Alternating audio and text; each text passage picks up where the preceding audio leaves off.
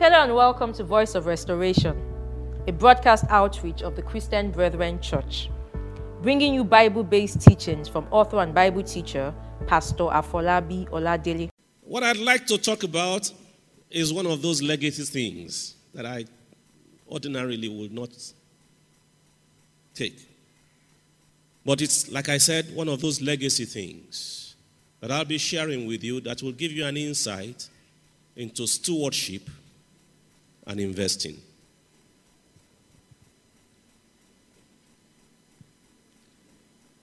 And what motivated this, after listening sermon after sermon, at least I listened to 4 parts of the series that Andrew has been taking on sending help from the sanctuary. Part 1, Part 2, Part 3, Part 4 spoke about contentment, the contentment factor. Spoke about the Rehoboth factor.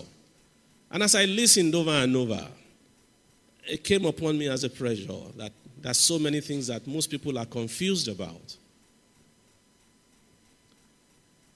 Confused not because they are not in the scriptures, but nobody has really sat down, or very few people have sat down to see how these things are juxtaposed. We went through the camp meeting about living in what? Post-truth world.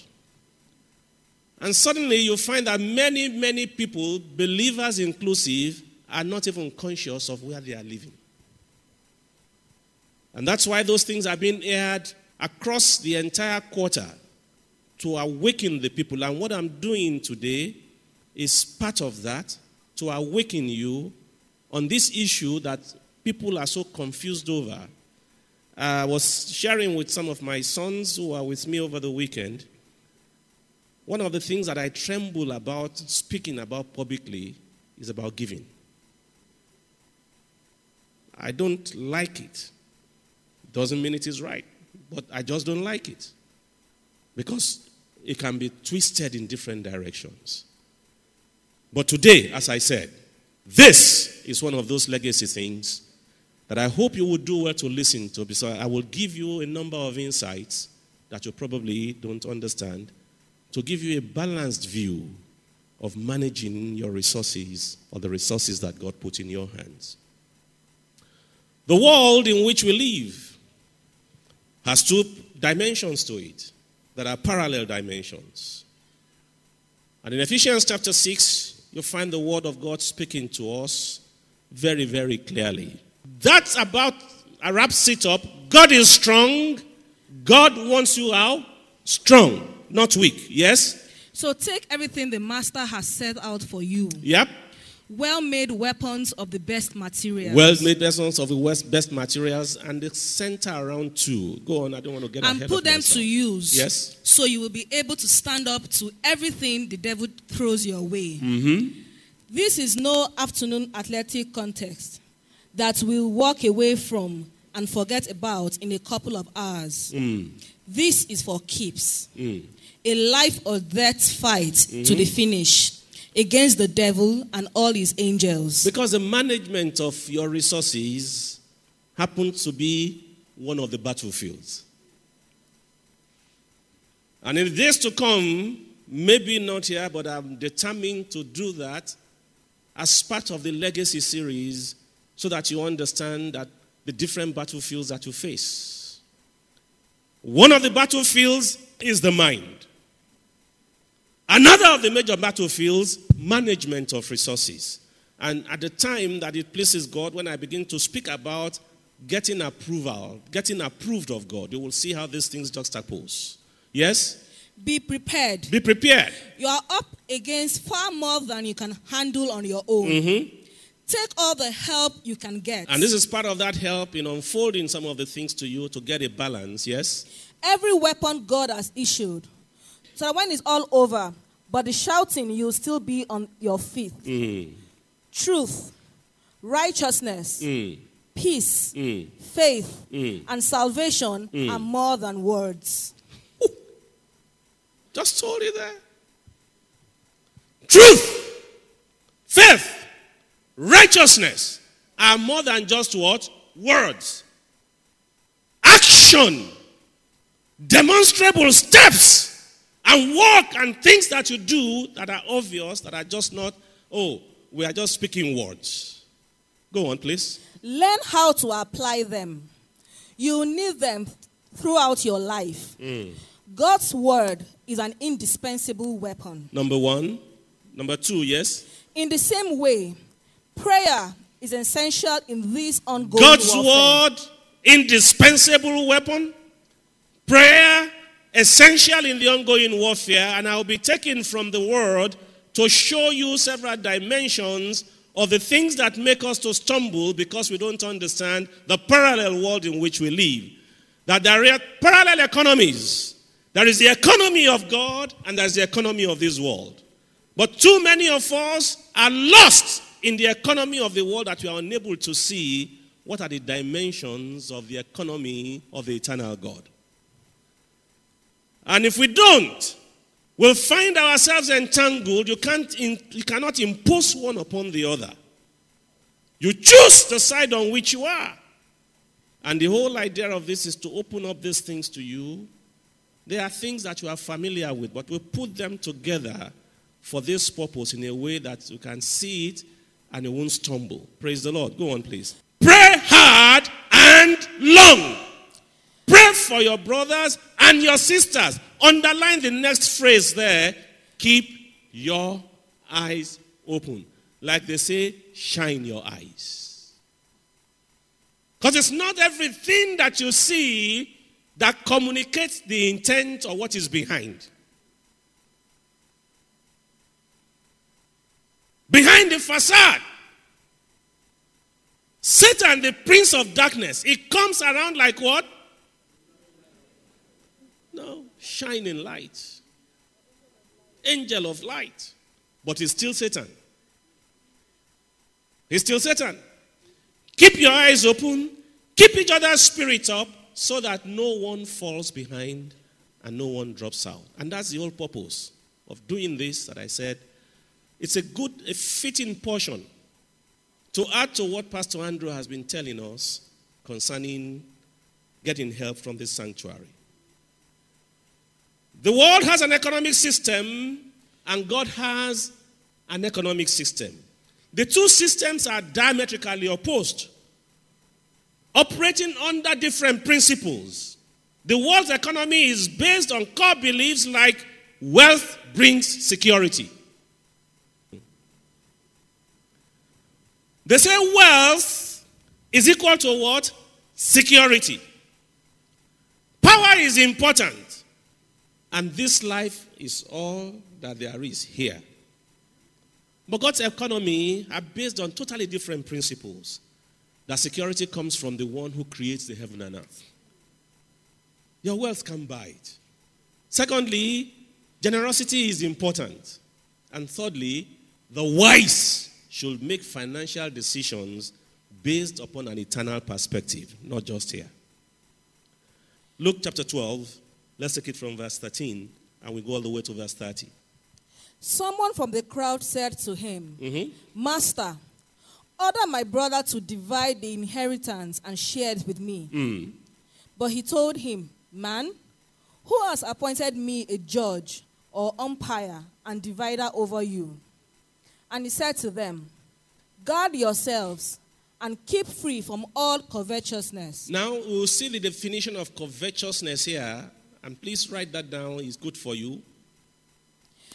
The immoderate desire for wealth, the greatly longing to have more. Immoderate desire for wealth, the greedy longing for more. For a man's life does not consist in and is not derived from possessing what? Overflowing abundance or that which is over and above his needs. There is a limit to accumulation.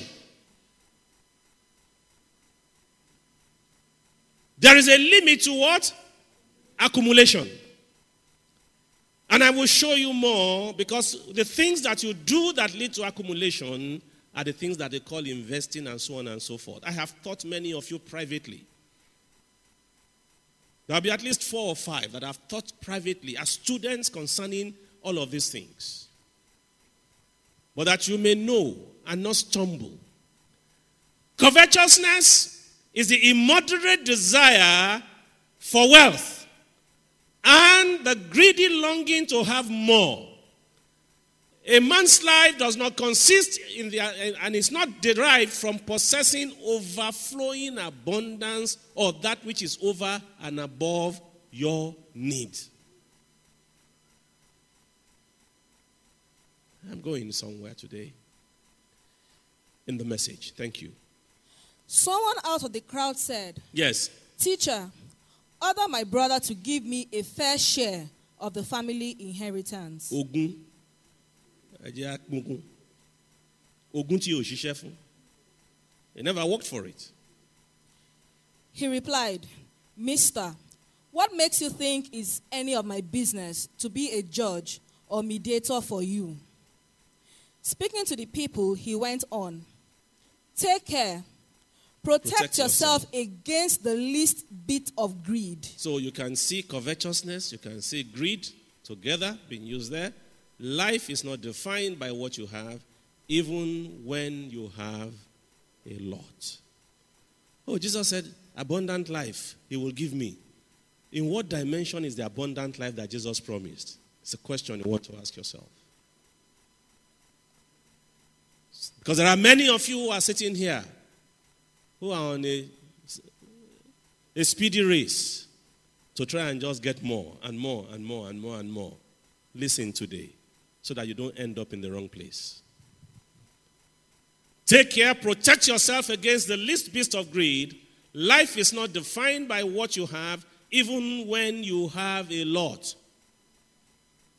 Even when you have a lot.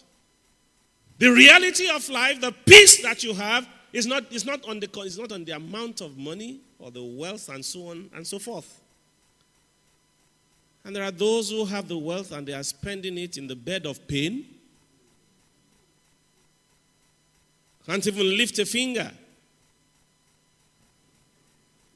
So when you are running, and you are running and you are running, know what you are running after.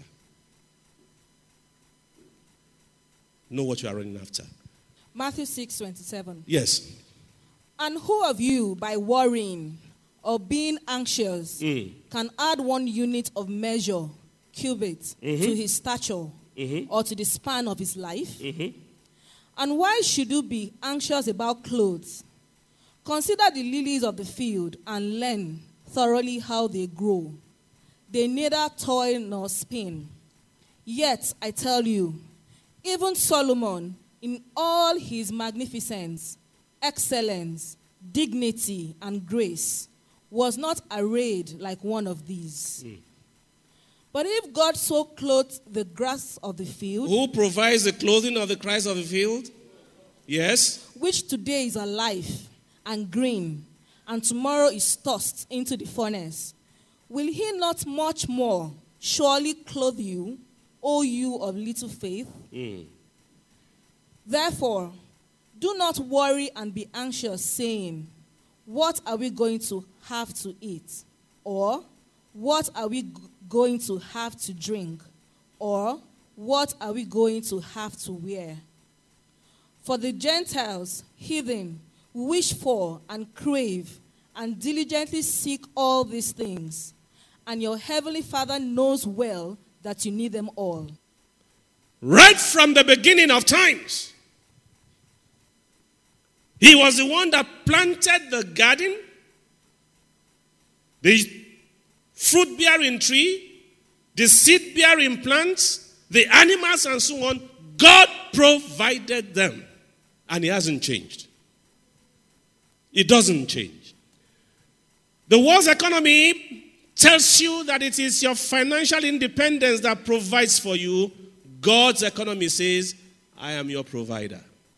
Jesus taught us, give us today our daily bread, because our Heavenly Father is the one who is the provider. When it comes to the area of financial security, the world tells you, accumulate, accumulate, accumulate. But you just read it. It says, don't accumulate beyond your needs. We don't understand that. Understand that financial security comes from who? From the eternal God. And the mindset of the world economy is that it's all here. Whereas God's economy says it's heavenly. Praise the Lord. Because there are 14 different elements that you use in defining, you need to identify the economy of the world with, and also first 14 elements that you can identify the economy of God with. So you can decide on which side you are going to be. The portion that you are reading, now you go back to it from that Luke chapter 12, where I said you should stop. Because it then goes into a story that Andrew referred to in one of the ministrations, and I want you to see where the issue of possessions and financial freedom, where they come. Because all of us who are investing, everybody who says invest, invest, invest, is it not that you may have financial freedom? I will show you many more things. Because financial freedom, financial freedom, financial freedom, you don't determine cycles of life. You don't. I don't either. There's only one who can show you the secret of cycles. And if you are not on his side, you can invest all you want. In the day that he chooses to set adversity against prosperity, everything that you put together, Kabadayani, goes. Then he told them this story. The farm of a certain rich man produced a terrific crop. He talked to himself, what can I do? My barn isn't big enough for this harvest. Then he said, here's what I'll do.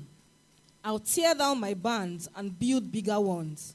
Then I'll gather in all my grain and goods. I will store more. I will accumulate more. Yes? And I'll say to myself. Now looking at it, say, I, myself. I, myself. Yes? Self. You've done well. You've got it made. Can you see a man who is full of himself? Self. You have done what? You have done well. Sure. The man is bold. Self. You have done well. See a man that boasts as if the talent and the productivity of the earth, the abundance of the rain, were things that came from him. Self, you have done well. Yes? You've got it made and can now retire. Take it easy and have the time of your life. Just then, God showed up and said, fool, tonight you die. And your barn full of goods, who gets it? Possessions. The world says what? All yours. And God says what? I am the one that gave you all these things, including your life. And he said, okay, come home. To whom will these things then belong? The world tells you when you have your problems, keep them to yourself. But the word of God tells me, I believe in Luke chapter 10 or Luke chapter 9, come unto me, all you that labor and are heavy laden, and I will do what? Take my yoke upon you. My yoke is easy, my burden is light. What do you do with your problems? You think you can solve them with your money. The amount of money you have in the bank. You think you can solve them with it. You will die with the problems. God says, give them to God. Financial freedom, because this is something that is taught even in Christian circles. I've read many books. Randy Alcorn that he was referring to. There are several of them that teach you things about financial freedom. But please, the world tells you that your financial freedom comes from external circumstance, the abundance of labor that you exercise. The word of God tells me my financial freedom is the internal peace that comes from God. And we'll get to that. Now, so that I don't hurry away, can you please just finish that bit, the bit that you are reading? That's what happens when you fill your barn with self and not with God. Mm-hmm. Okay, can you go back to the Amplified? Then he told them a parable, saying, the land of a rich man was fertile and yielded plentifully. And he considered and debated within himself, what shall I do? I have no place in which to gather together my harvest. And he said, I will do this. I will pull down my storehouses and build larger ones. And there I will store all my grain or produce and my goods. And I will say to my soul, soul, you have many good things laid up, enough for many years. Take your ease, eat, drink, and enjoy yourself merrily. But God said to him, you fool, this very night, they, the messengers of God, will demand your soul of you, and all the things that you have prepared, whose will they be? So it is with the one who continues to lay up and hoard possession for himself, and is not rich in his relation to God. This is how he fares. So how can he say he was not rich towards God? What does God want from him? The God that says 1,000 cattle on 1,000 hills belong to me. The God that says if I needed a cattle, if I needed to eat a cattle, I don't even have to consult you. What did God want from this man? The big question, a rhetorical question that I'm going to come back to over and over. What does God want from you that he has blessed with high productivity, high abundance in the nature of this man? What does God want from you? If God doesn't eat meat, he doesn't need you to build a house for him, he doesn't need this one. What is it that scripture was saying? He was not rich towards God. Big question. What does God want from you?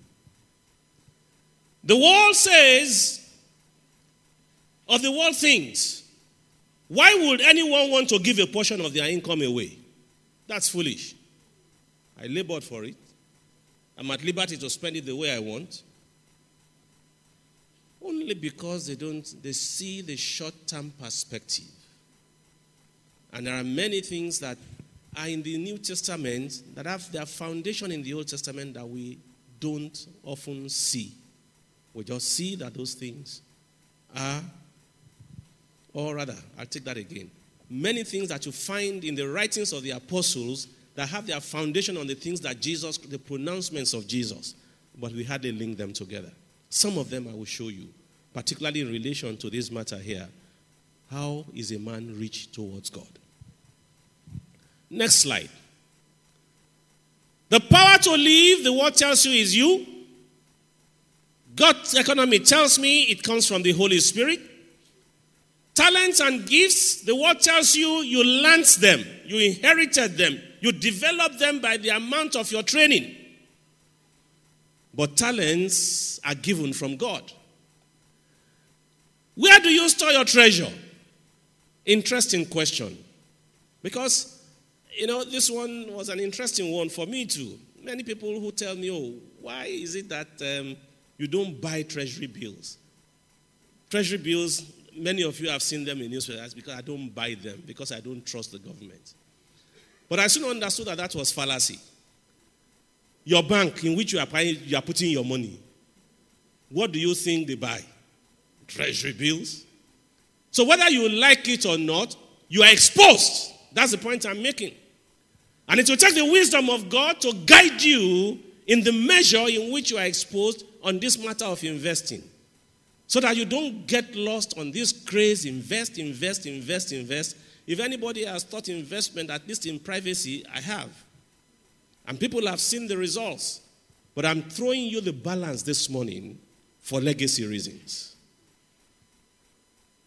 Throwing in the balance today that you may know that there are limits to the things you want to do if you are not going to fall short of the things of the eternal God. Where? Store your treasure where? This world's economy tells you where? On this earth. God tells me in heaven. Let's take a few more scriptures and we will then proceed from there. One of the things that blew my mind was that conversation between the Lord Jesus and the rich young man. Because there I begin to answer the question, what does God mean when you say what? Be rich towards me. Can you go to Luke? I think it's Luke 16. Luke 16. Luke 18, please. Luke 18. Luke 18:22. Yes. And when Jesus heard it, he said to him, one thing you still lack. Yeah. Sell everything that you have. Sell everything that you have. And divide the money among the poor. Divide the money among the poor. And you will have rich treasure in heaven. Oh. You will have treasure where? In heaven, yes. And come back and follow me. Come back and follow me. Become my disciple. Where is he becoming the disciple? On the face of the earth. There is a storage in heaven. But the storage in heaven for this man meant he will be what? Here on earth? Totally empty. You have emptied everything that you have. And listen to me. This is part of the reason I don't like to talk about giving. So don't think that I'm saying this because I wanted to put all your money in the church. Because I will open a few more things here that you never understood. Go and sell all that you have. Distribute it to the poor. Come on, man. This is the same Jesus that they broke alabaster oil at his feet. And somebody was complaining this oil could have been sold and the money given to the poor. And Jesus said, the poor you will always have with you. What kind of contradiction is that?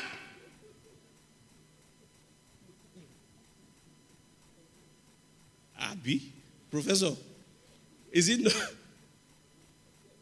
What kind of contradiction is that? The only thing that will defeat that argument that it is God who is saying, do it on me.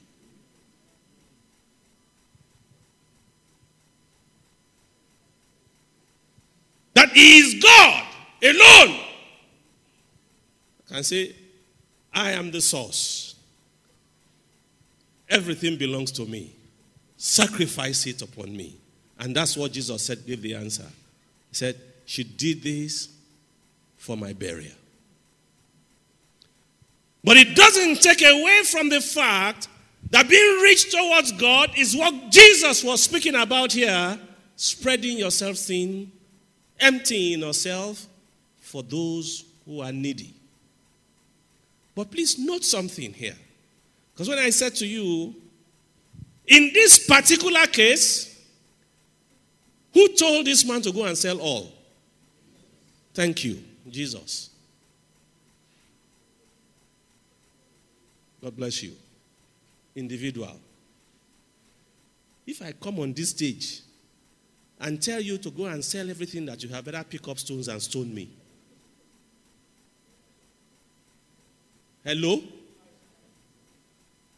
Let God himself come and speak to you. And there's no copycat here, because you will find the exact parallel of this in Acts chapter 4.